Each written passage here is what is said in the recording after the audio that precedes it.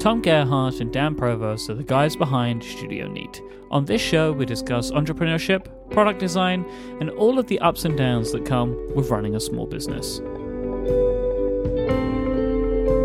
I'm Mike Hurley, and this is Thoroughly Considered.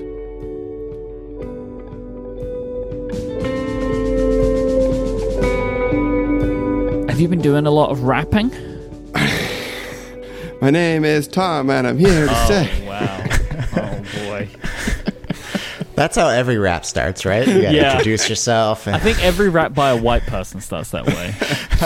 My name is Tom, and I'm here to say, I'm hoping you have a great day. And it's also the next line, something, something in a major way.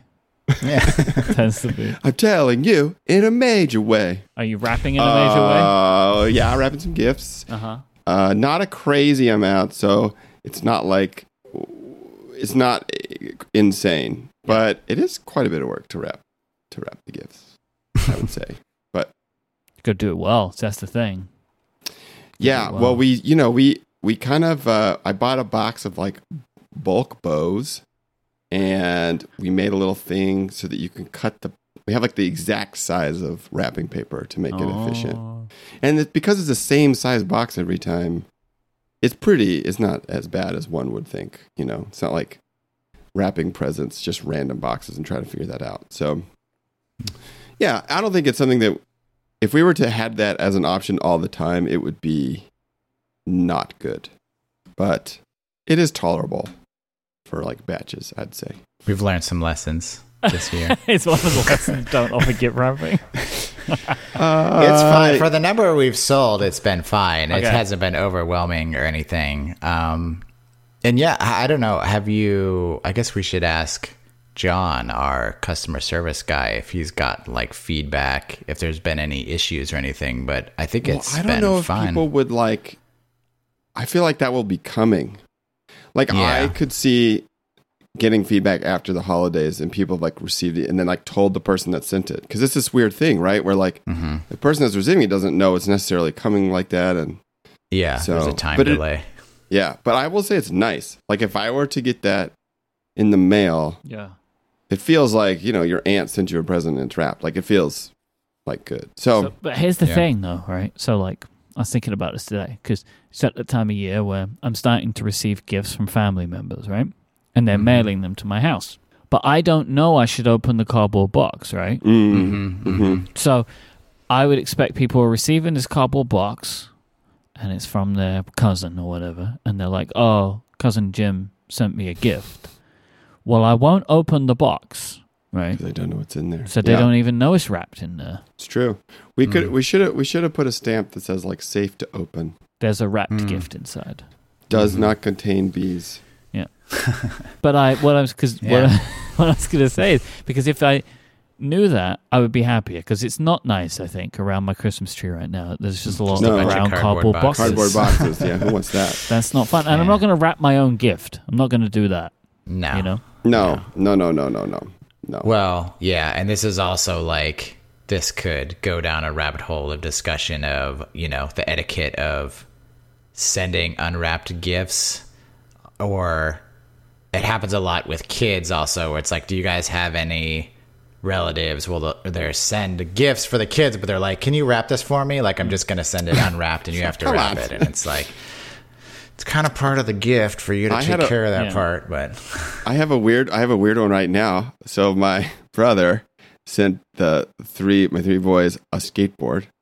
It is wrapped. Can I ask a question? Is it one skateboard for all three of them? Yeah, because they're all young. Like they need to share. I was just checking. Yeah, but it's so painfully obviously a skateboard. Like it's still in the box because I know what it is. I know it's wrapped, but it's like even my almost 4-year-old would probably know it's a skateboard. But isn't like, that part of the fun though? No, because then it's like, well, I don't know. So it's a question right now. It's by my front entryway. It's in a box. The boys don't know it's for them. And so it's like, do I hide that somewhere? Do I wrap it in the box it came in and it's double wrapped? Or do I let it be this obvious thing for like 2 weeks that they will get, but they don't? I don't know. Well, I guess here's the question. How much do the boys want a skateboard?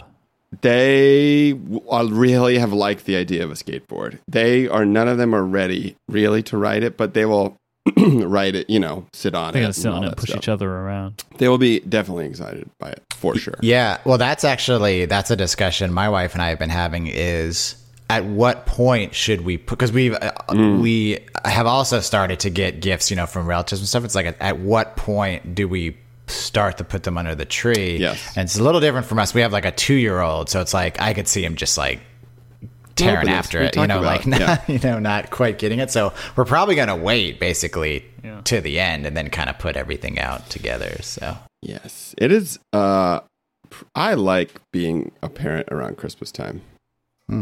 It's pretty good. It sounds. It's like good. a fun. Yeah, it's fun. It's like you can really go for it. I did a cool thing, proving the existence of Santa. Huh? Said not to toot your own horn or anything.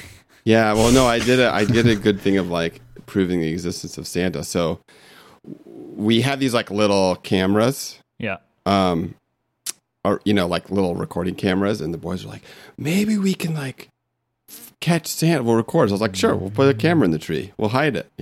It's good. And then the next day, there was a picture of Santa in our house, like by the chimney. And I was like, see, guys, look at this. You did this last year? You did this last year? Yeah, last year. Yeah, I caught it last year. I was going to send it to the news and be like, I got him. I got him. But didn't do that. Yeah, see, this is the thing that Tom hasn't said. That wasn't Tom. Yeah. He caught that It guy. wasn't Tom. It was a picture. It's a picture, Santa. What are you talking about? So, so yeah, it's just like, it's really, and like the school they're in, they're just like all in with the magic and mystery and stuff. And it just feels, it's just fun to like. It's good. I like when we go to Romania for Christmas, I get to be Santa for our nieces. Oh. That is a good time. However, with the eldest, from just 1 year to the next, like she was on it. She was like, why does Santa and Mike have the same shoes? And then Adina would say, well, they shop at the same store. So that's the next time. Yeah, you gotta. I need a full change of clothes. They should gotta watch the Santa Claus. Have you guys watched the Santa Claus lately, like the Tim Allen one? No. Good. It holds up. Okay. Like it's good for kids too, because it really like explains a lot of things, like how Santa could be real and like and all this stuff, and it's like, yeah. Anyways, ho ho ho. Oh, indeed. I think you should put the skateboard out on Christmas Eve. Yeah, I might just do it. Make it pretty clear that it's a skateboard. I think that'd be hilarious. Yeah, I don't know. Well, the problem is they'll like stand on it and stuff, like they, And also, it was clearly your brother's intention that they knew it was a skateboard, right? I'm not sure about that. Oh, okay.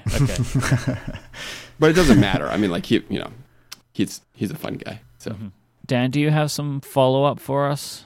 I see there's some follow up in our document. Oh yeah, it's starting to pile up. Yeah. Yeah. I mean, do you have a preference on if we talk about any of these, or there is one thing called Knife Flight, which I originally thought said Knife Fight, and I was very excited about that. Yes, like, well, we had a problem, and the only way to resolve it was we can make that happen. So this is a follow-up in regards to our knife sharpening discussion. This is not going to be a complete follow-up because I haven't received them back, but I decided to give one of these send your knives by mail to be sharpened services. So they're on their way back to me. So I'm excited to see how they did and how they turned out. They're really dull. Yeah, it's just like, wait, just what, did you scrape this on rocks? Just the nubs come back. But why I chose this service is they do something that shockingly none of the other services seem to do, is they give you loaner knives. So when they send you the mailer that has the little sleeves that, protect the knives from shipment, there's a couple knives in there. There's a chef's knife and a paring knife. So you have knives to use while all of your knives are gone. So it's kind of an obvious thing, because otherwise you'd have to do it in 2 rounds, I guess. It's courtesy knives. Yeah, courtesy knives. So that, if anyone that seems like obvious. Yeah, so if anyone's wanting to try one of these, I mean, you can wait till I get these to report back. But there's nothing on the quality of the knife. Yeah, but for U.S. people, it seems like this one seemed like a good service to try. So it looks like it's like mail-in. So it's like $57. They're about like $14 a knife or something. Yeah, for 4 it says 4 or less, 57. Yeah, and so I ended up doing 6 knives. And so but the loaner knife it's extra. It costs it's like you another like $6 or some $8. Yeah. Yeah. Cool. Yeah. I like their logo too. Yeah, that feels like a win-win-win. How long did it take? Pretty fast. Like I sent them, I think, less than a week ago, and they're already like on their way back to me. Cool. So they sharpen them like immediately. It seems like it's basically the speed of shipping there and back is more or less how long it takes. Awesome. That seems good. I hope it works in the UK, Mike. Yeah, I haven't looked for one yet, but I do want to do this because... You're going to cry. You're going to cry when you get your sharpened knife back. Maybe like, how have I waited so long? Huh. Yeah. That's what's going to happen. Yeah, I found one. I found a bunch. This one sounds nice. Blade and Butler. That sounds fancy, right? Yeah. But I am going to do it because I'm not going to do this anymore. I'm not going to try to sharpen the knives anymore. Nah, it's just not. Yeah. It's like there's few things that you can pay not a lot of money to get basically as good as it gets. I mean, I'm sure there's someone who could sharpen it a wee bit better, but you get 99.9% of the benefit from not an expensive thing. So. Yeah, and then I don't have to worry about it anymore, and it can just be done by a professional. Well, good. Yeah. Well, that was a great follow-up. You got another one, Dan? Thanks. Oh, gosh, I've got so many. Did you guys watch this Patagonia video? No. Oh, man. So this was sent in by a listener. I did watch it. Yeah, I didn't log their name, but thank you for sending this. And so this is like...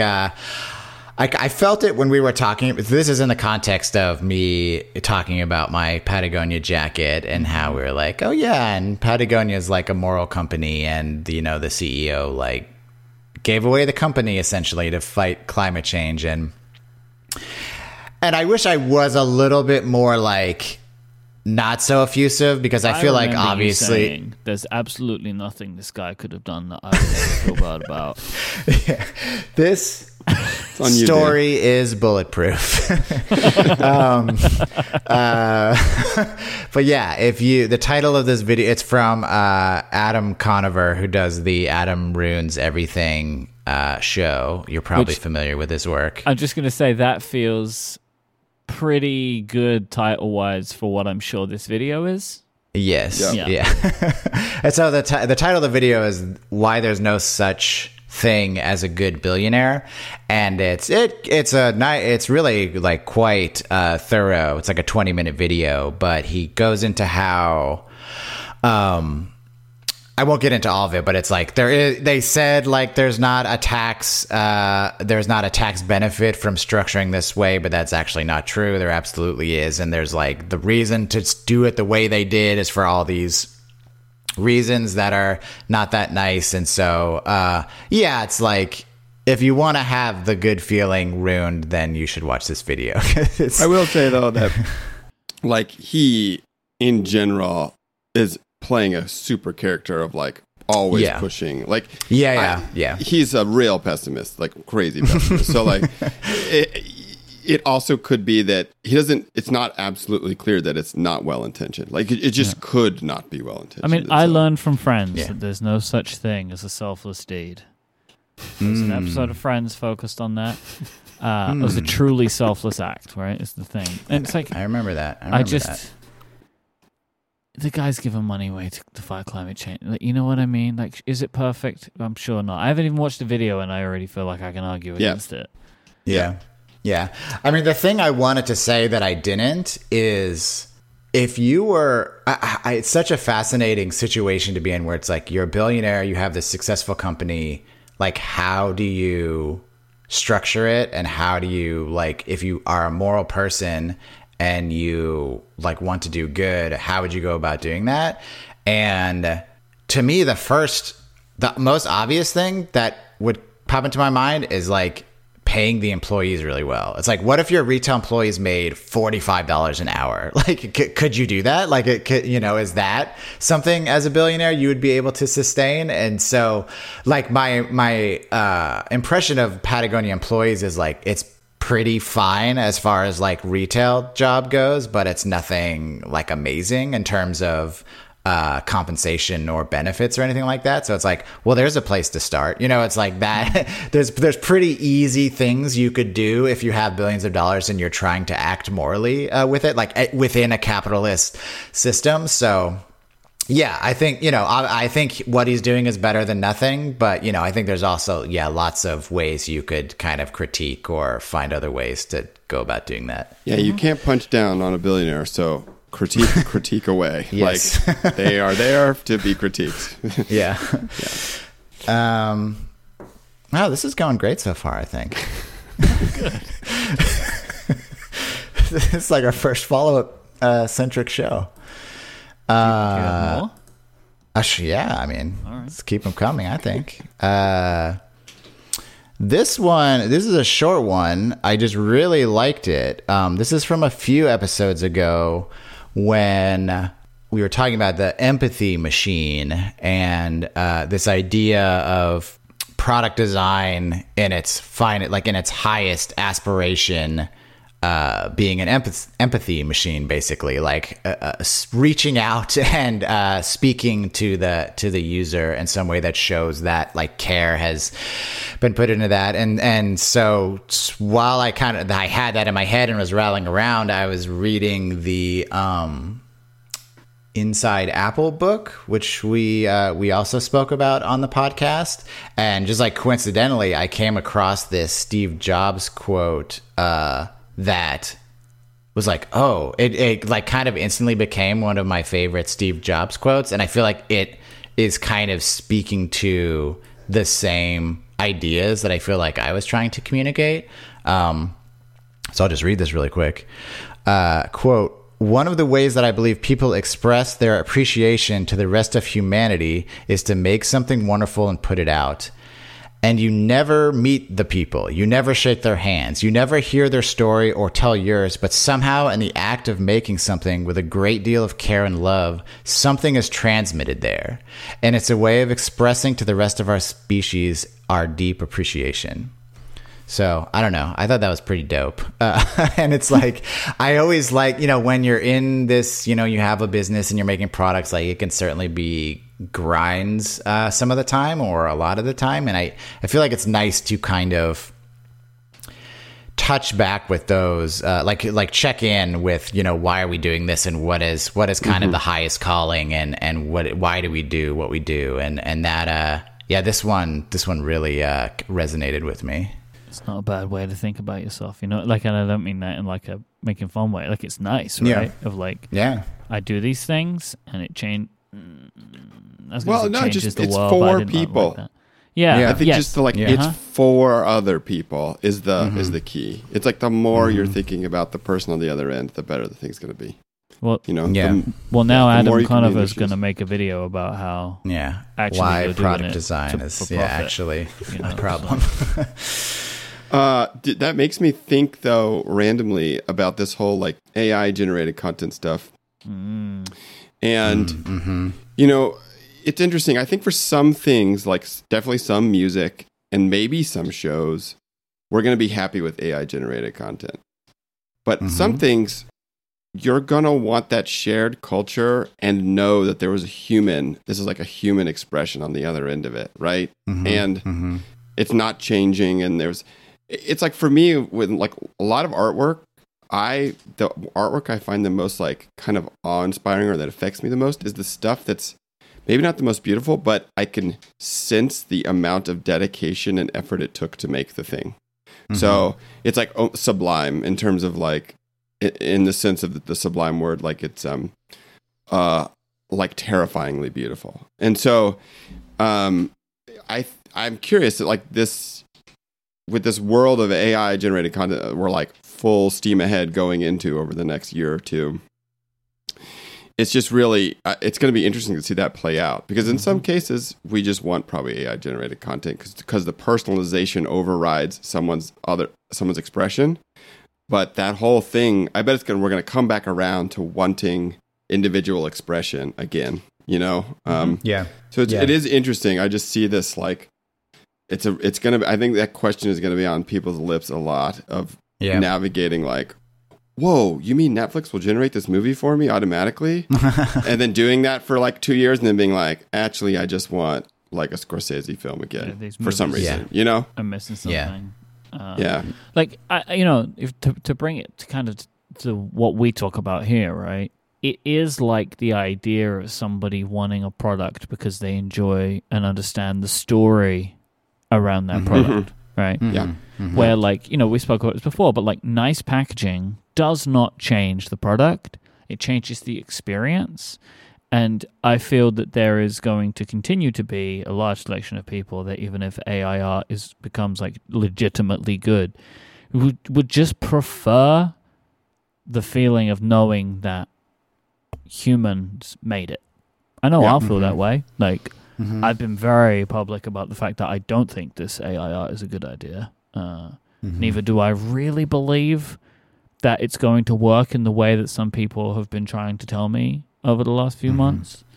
That I just don't think it will be able to do a convincing job in our lifetimes of the things that people want. Of like, I'll just go to an AI art generator and say, I want this kind of movie with, like, people say to me, I will just give it some prompts and fix Star Wars. I'm like, I tell you what, my friend, you won't. Right? Like, I completely disagree. I think it will be exactly possible, but I think the other thing you said of, I think it is more present already in people.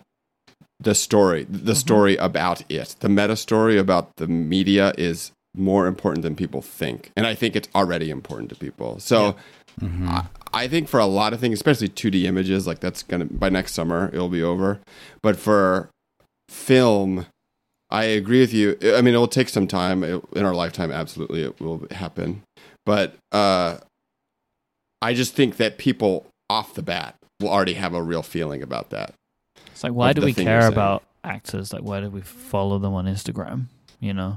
Like, we care about these people and the things that they are doing, not just the movies that they make. And And I wonder about this in for like product design or even like this very podcast, right? It's funny, like podcasting might be like one of the most durable mediums actually in this AI world, because it's often so clear that so many of the podcasts we listen to are so much about the voices and the people on the other end. But you saw that Joe Rogan and Steve Jobs interview, right? Did you see that? Generated, Tom? yeah. Yeah, so like a fake interview. Yeah, but it's bad for a lot of reasons, right? Like, the technical stuff will get solved, and so it's like, I think Bruce Willis, has like licensed his likeness. That was debunked. Yeah. Oh, it was debunked. Okay. Yeah. But it doesn't. I could see things like that happening, or like AI celebrities that exist, or blah blah blah. So, like I said in the beginning, for music, for instance, I'm certain that there will be like AI generated study music that is awesome. That already exists. But yes. Yeah, but I mean, but like really that lo-fi kind of stuff is going to be like, just killer.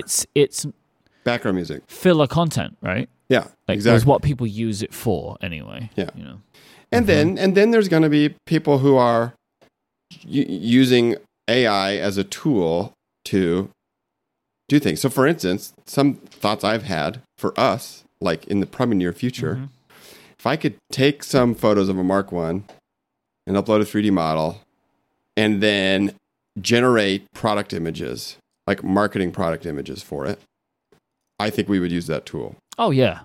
Now, that's going to come maybe in a year or less. And so it's like that's like a tool, right, for us to do something. It's like using any of the features in Photoshop, right? Like, exactly. I get that. Like, there are lines. Yeah. And so it's just those lines are going to be really interesting. And yeah, I don't know. Like, I would love to be able to like we're working on this product right now that shall remain nameless, but it's got some kind of engineering challenges in it. And I would love to have an AI that's just like, hey, AI, are there any mechanisms or something here that I'm not thinking of that might solve this problem? Like that would be great. Mm-hmm. And so, we're not exactly there yet, but that stuff will come soon. And so, yeah, I don't know, it's very interesting. Yeah. Yeah, I'm kind of the opinion that it is going to be messy, but the human spirit finds a way. We've had transitions in the past, right? Like I think the most tired example, but I think is valid, is like when photography was invented, where it's like, what? You just have to press a button? Like you don't have to paint this scene with oil paints onto a canvas? Like that's cheating. You are cheating. You are not an artist. And now obviously like photography is considered a valid art form. And I think the same thing, we were talking about music earlier. It's like we went from like you have to be a virtuoso at this instrument to be considered a musician, to now where you can make something in GarageBand with pre-recorded beats and loops and all these things, and I don't have to know how to play an instrument at all. Like I can make music with no quote unquote skill. And so I think there's like a lot of this art has already existed on a continuum, and that is just going to continue to be the case now with this AI stuff folded into that. And I think we're going to become more discerning, perhaps, or as always, the artist and the storytelling matters. But I guess I'm not like terrified of just like art going away that's made by humans, with the caveat that it's like it's definitely going to suck for a lot of artists in the same way. Yeah. Photography put a lot of painters out of business. Illustrators are not going to have a fun. Yeah, like it's going to be bad and sad, and so I think that should be thought about. I agree with what you're saying. I think that there's one of the things I struggle with, and maybe this is me showing that there's something I don't understand, or like that I'm out of touch with this, right? But like photography still has this like element of the humanness to it, right? Or like this skill that you have to learn to understand how things look visually, how to play something. Where I feel like the idea that people have for what the AI art stuff is like, if you just type a sentence into a box, like that doesn't feel like creativity to me in the same way. But maybe I'm missing something. Yeah, the but to continue that analogy, I mean, photography can be literally putting your finger on a button and pushing it down, or it can be composition, thinking about light, thinking about lens choices, like and so the same with like typing a sentence into a box, like that can be poetry. Like the content that you're able to generate depends on how good of a job you are writing that prompt, I guess. And so I think we will like develop a way of evaluating that work. I think that there still is a human on the other side of it, I guess, at some point. Okay. Yeah, it's that editing. It's the curatorial eye, the editing. That's the thing. So it might be that poets are the new visual artists, and that has shifted, but there will still be visual art, right? And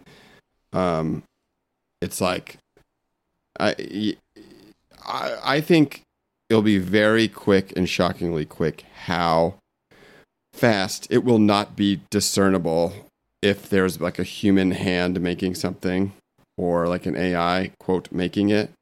But the thing that will stay durable probably is the point of view, and like people follow point of views. And that's why like, with like design, there's going to probably be a reality where it'll be much, much easier for people to make physical products, right? And especially with additive manufacturing, et cetera, et cetera. But I think the thing that people respond to is like the point of view and the storytelling. And so I think it may shift the tactics or who gets to participate in that point of view as the tools get easier and easier. But I do think that human point of view is the thing that matters. But at the same time, there totally will be AIs that have a really point of view that people love. you know? Mm-hmm. And so that's also interesting. You know, it's like, oh, I love this. I love this AI's like artwork, our illustrations. They're amazing, you know? Yeah. So it's a brave new world, but it is happening really crazy fast. That's the thing that's shocking is, I don't know. This is from the Stability AI CEO, but he would know. It's gonna have a order of magnitude change every 2 months for the next 6 months. The image generation stuff. Yeah, I so believe that's that. 1,000 times better by next summer. Yeah, if you can imagine that. So buckle up, bros. Well, is that all the follow-ups? There's one more. Okay. This is a follow-up that perhaps will transition into a Tech Corner. Oh. Pro. Back to our many times discussed, will iOS and macOS merge into one platform? Mm-hmm. Here's a quote from Mr. John Gruber. Only someone who has no understanding of one or both of the two platforms could even think a merger is possible. Any scenario where Apple unifies both platforms into one OS would be pointlessly destructive, utterly ruining one or the other platform and most likely ruining both. Thoughts, Tom? Is this an aggressive act? I think it is. It's just one person's opinion. I'm not even saying if I agree with it or not. I don't agree. I think that... So here's the thing, and this is why I think I've been misunderstood on this, even by you two. I do think you are misunderstood. I agree with that. Yeah, because so let's try again. Yeah, it's not like, we got to make all the UI elements the same. I think I have more of a developer-centric attitude in this, which is I have designed one app and I have a way to extend that across all screen sizes natively with doing one thing, and the tools will be there for me to be able to do that really well. And I think that once that exists, to push that idea, which I think Apple wants to happen, it would make sense to brand iOS and macOS as one thing. Now, just like on the web, if you're doing web design right or whatever, whenever the screen size changes, the UI changes. So that's what I think is going to happen. Now, I do not think that, Apple's going to force the same UI elements or even design patterns across screen sizes. That's obviously not going to happen. But I'm not convinced that they won't brand them as the same thing. Because to me, it just is simplicity. So that is, I think, the most clearest articulation of my point, which has always been my point. I think that is true. But we had discussions like it was more, we talked about hardware also, where it was like a MacBook Air and an iPad would be running the same operating system. Yeah. And it will be. Like, in my mind, it is flat in that way. But when the screen size changes, the UI changes. But it's the same piece of software, same operating system. And Gruber, I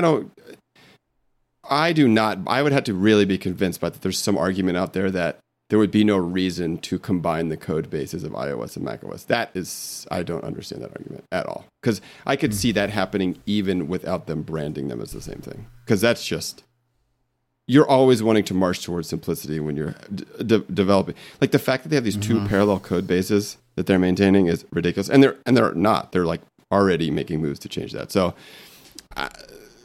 that to me is like a done deal. I think the more interesting thing is the branding. In my mind, the branding is the more interesting thing, because then we're starting to talk about, is there a difference between a MacBook Pro and an iPad?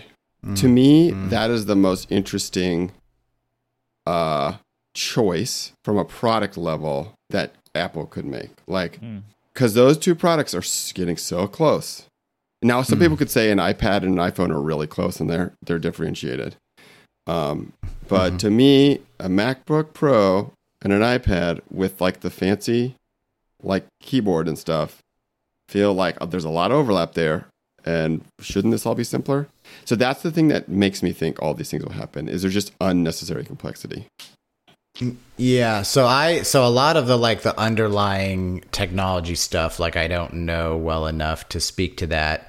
But isn't it true that it seems like they're moving in the opposite direction of what you're describing? So as an example, my little understanding is like watchOS and tvOS are actually just iOS. They're just like a different fork or a different version of iOS or whatever, but they have very intentionally branded those with different OS names. Similarly with iOS, that used to encompass the iPad as well, and then they broke that off into iPadOS, as its own branded OS, even though it's the same thing. It has the origins in the same place. So to me, if you just look at Apple and how they've been branding and marketing this stuff, it's going in the opposite direction. So what would make you think they're going to change course and the developer tools are going in the collapsing into one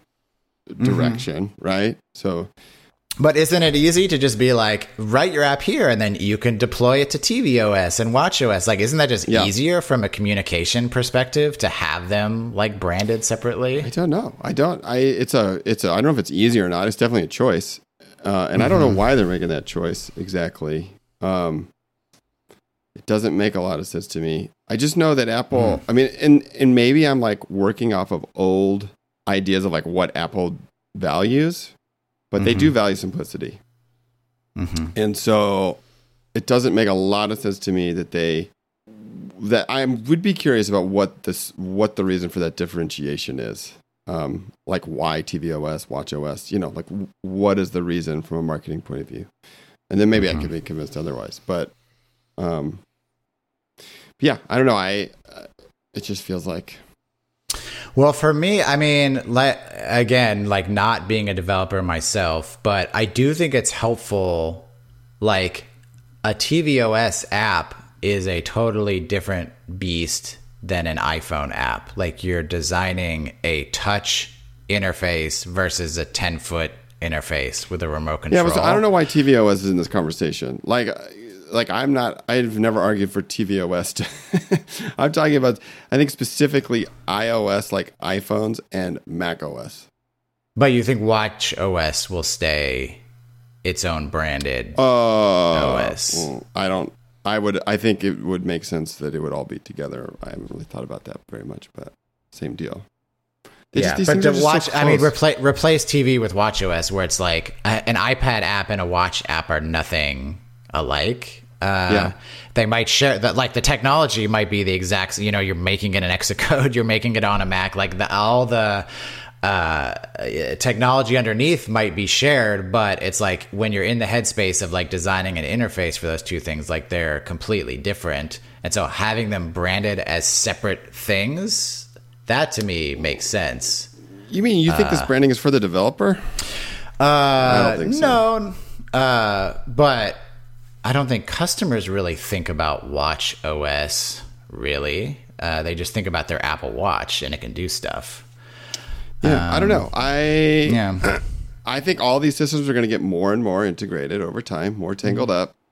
And it really behooves Apple to, they're already doing this. They're already like the code bases are coming together, use the same frameworks for all the different stuff. And so it's just like at some point, it's just a checkbox. You'd be like, oh, do I want to deploy this for this? And so, would you really be that shocked that if Apple at some point was like, we're introducing Apple OS, and then it's like everything under one thing, and here's all these cool developer tools? I feel like that would get swallowed really easily by the Apple community. And people would think it's so simple now. Well, here's where you lose me is when you're like, oh, it's just a checkbox, and now what was a Mac app is now on the iPad too. Like, is no, that's not saying? No, that's not how it would work. You would do a checkbox, and then you have to an interface builder or whatever you use, then define that, then define that UI. Yeah, that's how it works now. It's the same thing. Yeah. Yeah, I guess that's my question is like, that seems like kind of the status quo, like how things work now, more or less, right? Well, no, but it's been a gradual move towards more and more being able to do that. And simply add deployment targets. Yeah, I don't know. It's still like where maybe this. I had some other things in this like tech corner where I think the iPad. Wait, are we in tech corner now? Oh yeah, we are. Oh, we just slipped into tech corner. Mac OS and iPad OS merging. It's right there. The iPad is like, what is this thing and what does it want to be? And I think that is probably like the biggest the point of confusion, like the thing that is maybe the biggest point of disagreement, Tom, where you see this thing with a screen and a keyboard and you're like, what are we doing? This is a laptop. Like it should just, it's already a laptop. Like, why aren't they just merged into one thing? Whereas I could promise users are confused. Yes. No, I think the iPad you don't think your grandma's like, wait, do I get an iPad or do I get a Mac? Like, yeah, the iPad is a mess, and it's so interesting to me. It's like they backed the laptop is such a durable like form factor that they like backed into it kind of like fighting tooth and nail. You know, it's like the original iPad was just a flat thing, and they had the like keyboard dock thing that you could buy. That was like an accessory that released on, you know, day one, in fairness, but it was like, it seemed like kind of an afterthought, right?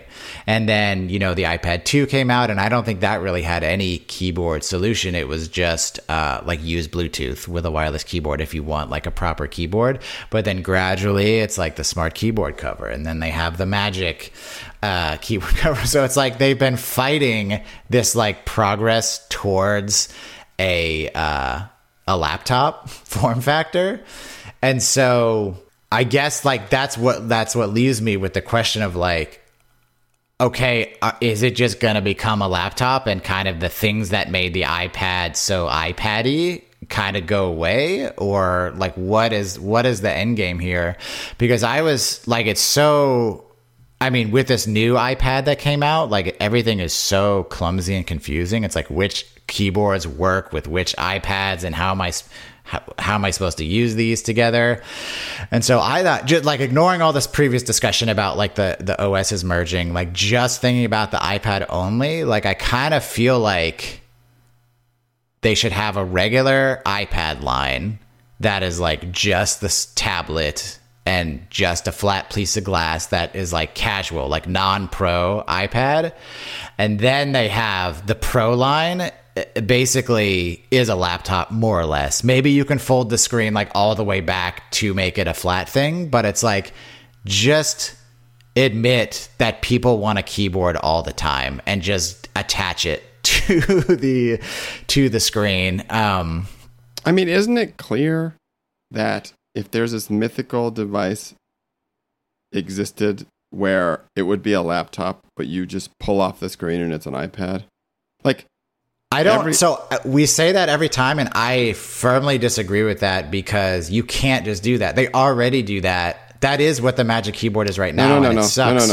No. Pretend it's 50 years in the future. Like, don't have practical. I'm just saying, as a goal, it's like if you could have a no compromise MacBook Pro where you pull off the screen and then you have a no compromise iPad, that's a killer product. But there's always going to be a compromise, because you're always leaving the battery behind. No, Dan, you're living in like 2022. Like, I know technology progresses forward, but like, look at laptop, like the MacBook Air looks like it did 15 years ago. Like, we're not actually going that fast in terms of like battery technology and, you know, these things. It's like we keep it's like, and the iPads that are like over 10 years old like are basically the same thickness as they were like the second year they were announced. Yeah, so but it's you're like, not considering they're 100 times faster. So I don't know if we I am horse. Like, no, I think this, yeah, of course, like the speed keeps increasing, but like,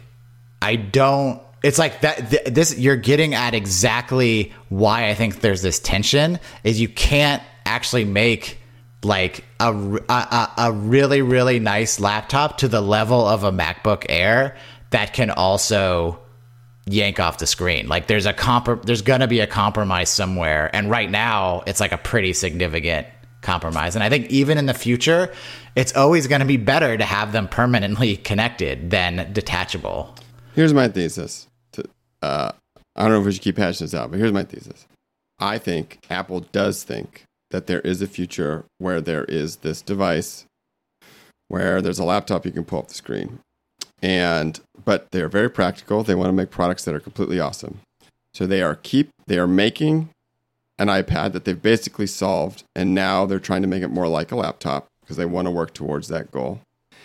They also have made laptops that they've basically perfected, and now they're wanting to make them more like iPads.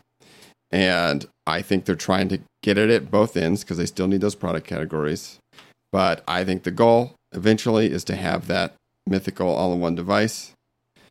And so that's my thesis. Now, it might take a while to get there, but the thing is, already, the iPad has completely outstripped all usefulness in terms of its power and capability. No one, maybe like 0.01% of people who buy an iPad Pro use it to its capabilities. Like it's a joke how overpowered they are.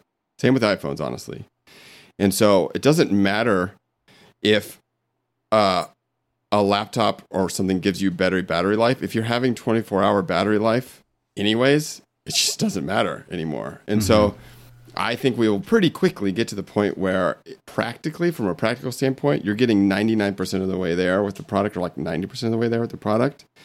And so Apple will sell it because it's this awesome thing where it's like, here's this thing with an awesome keyboard, use it as a laptop with a mouse, and an awesome experience.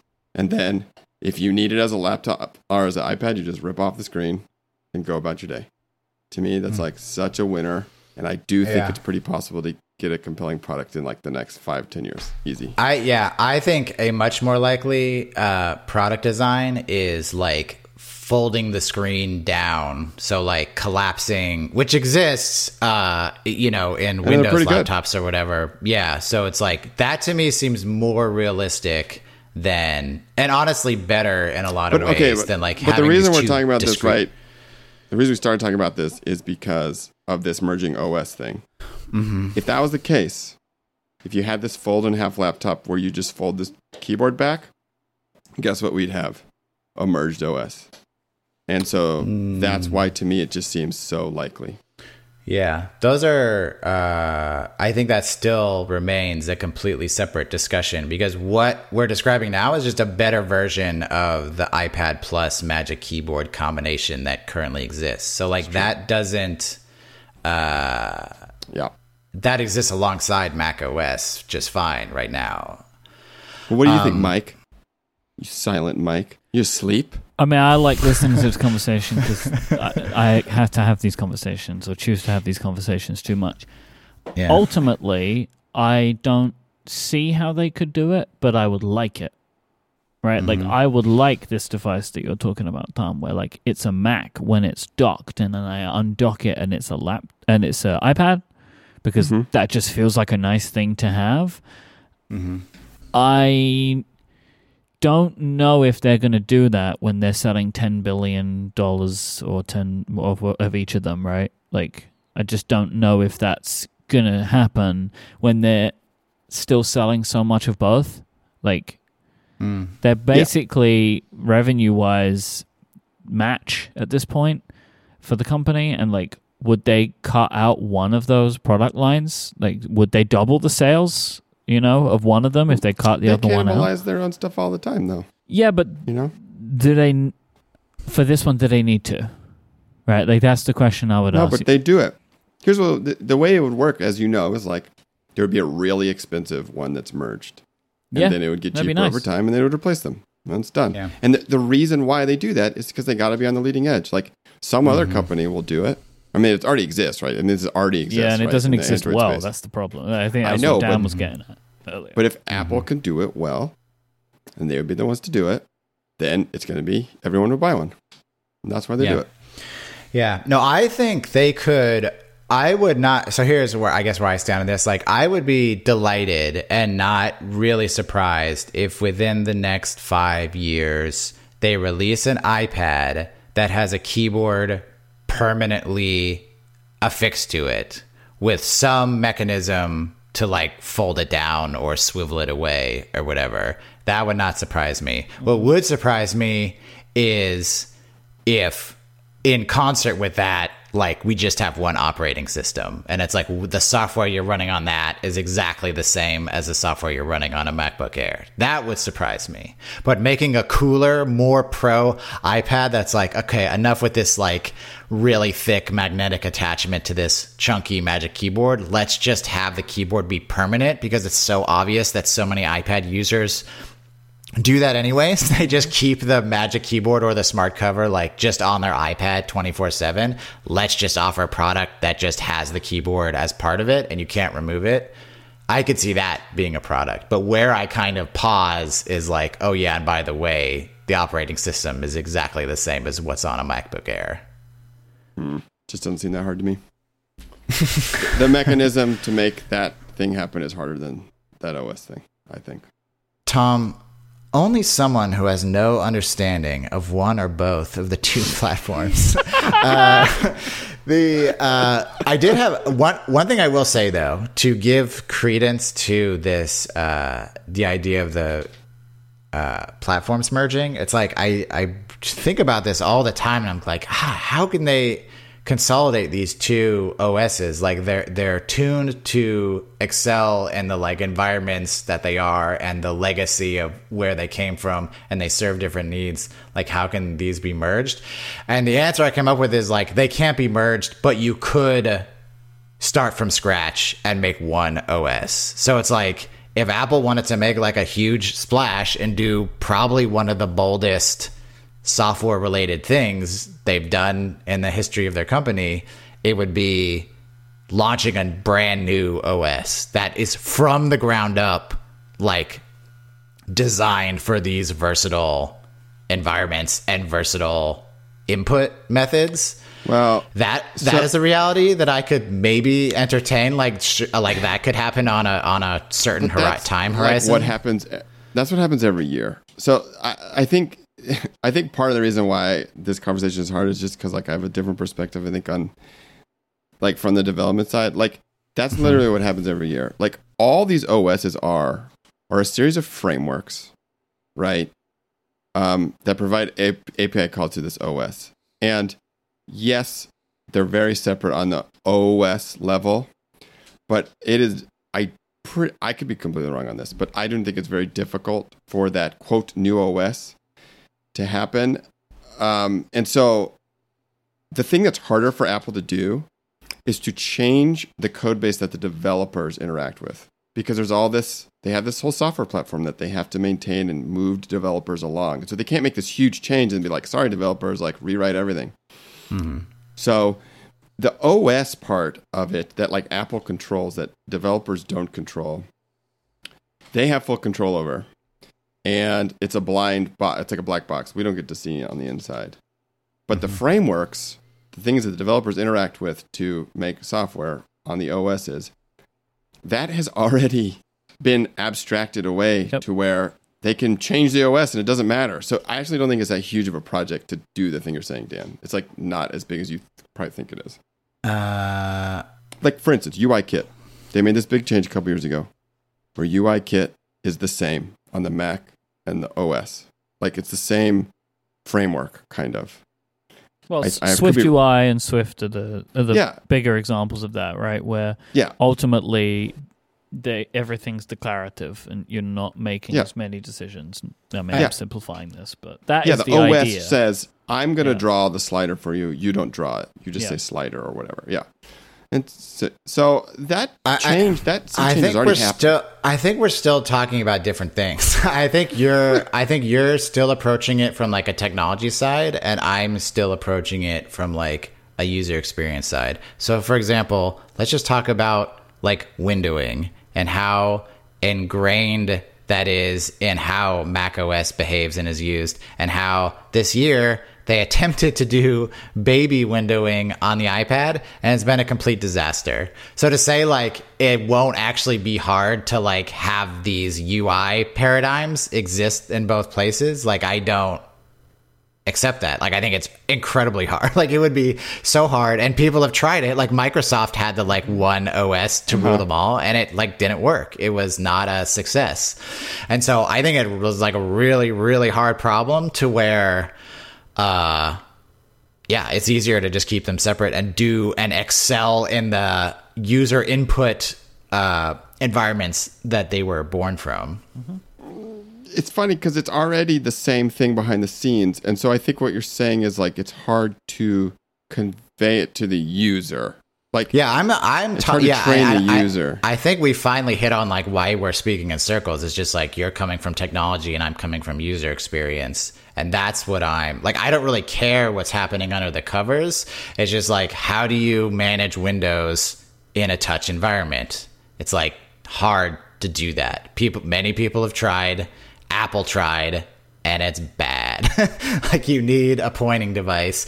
And so I'm not, again, there is a solution where it's like we have these like modal things where it's like you can have Windows if you have a mouse connected, and if not, it goes full screen and you have a touch reader. But it's like, to me, the way to get there is like ground up redesign of the UI. Like, it's going to be way too messy to try to keep what you have and try to merge them. Like, you got to just start over. And when you say ground up UI, redesign of the UI, you mean like maybe Windows don't exist.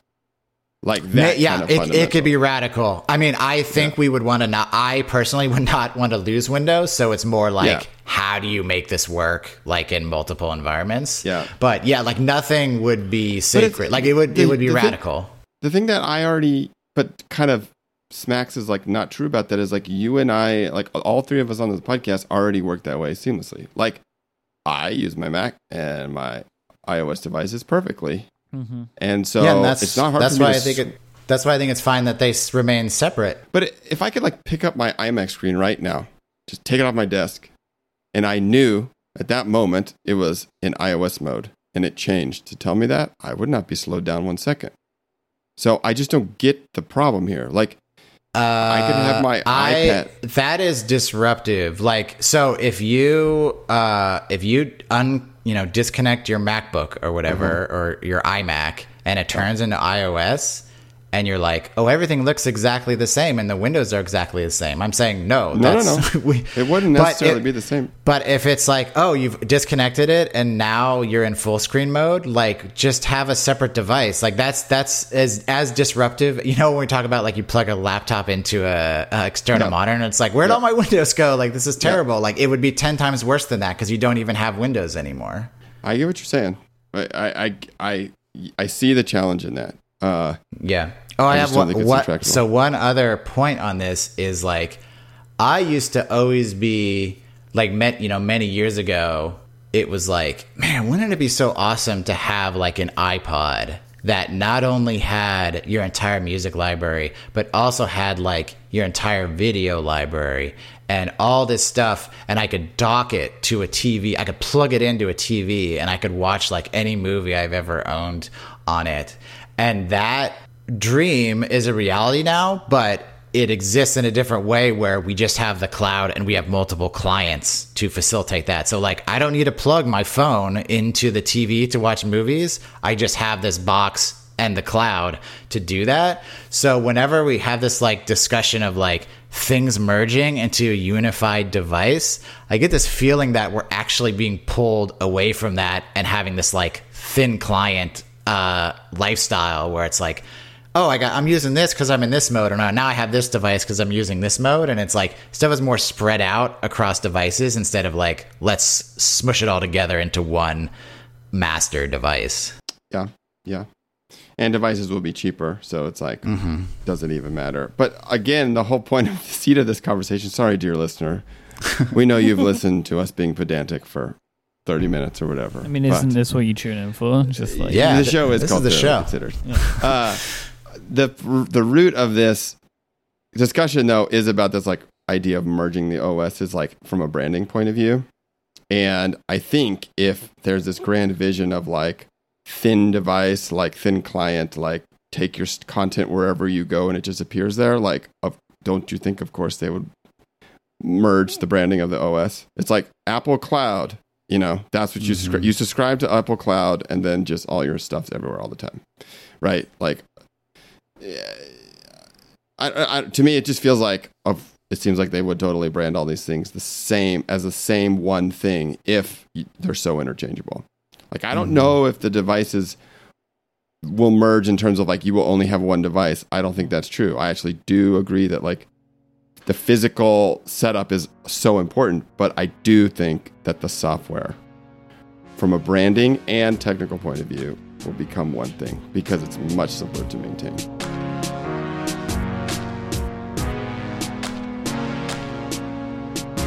Thoroughly Considered is a joint production between Relay FM and Studio Neat. You can find out more about this episode by going to relay.fm/tc/91.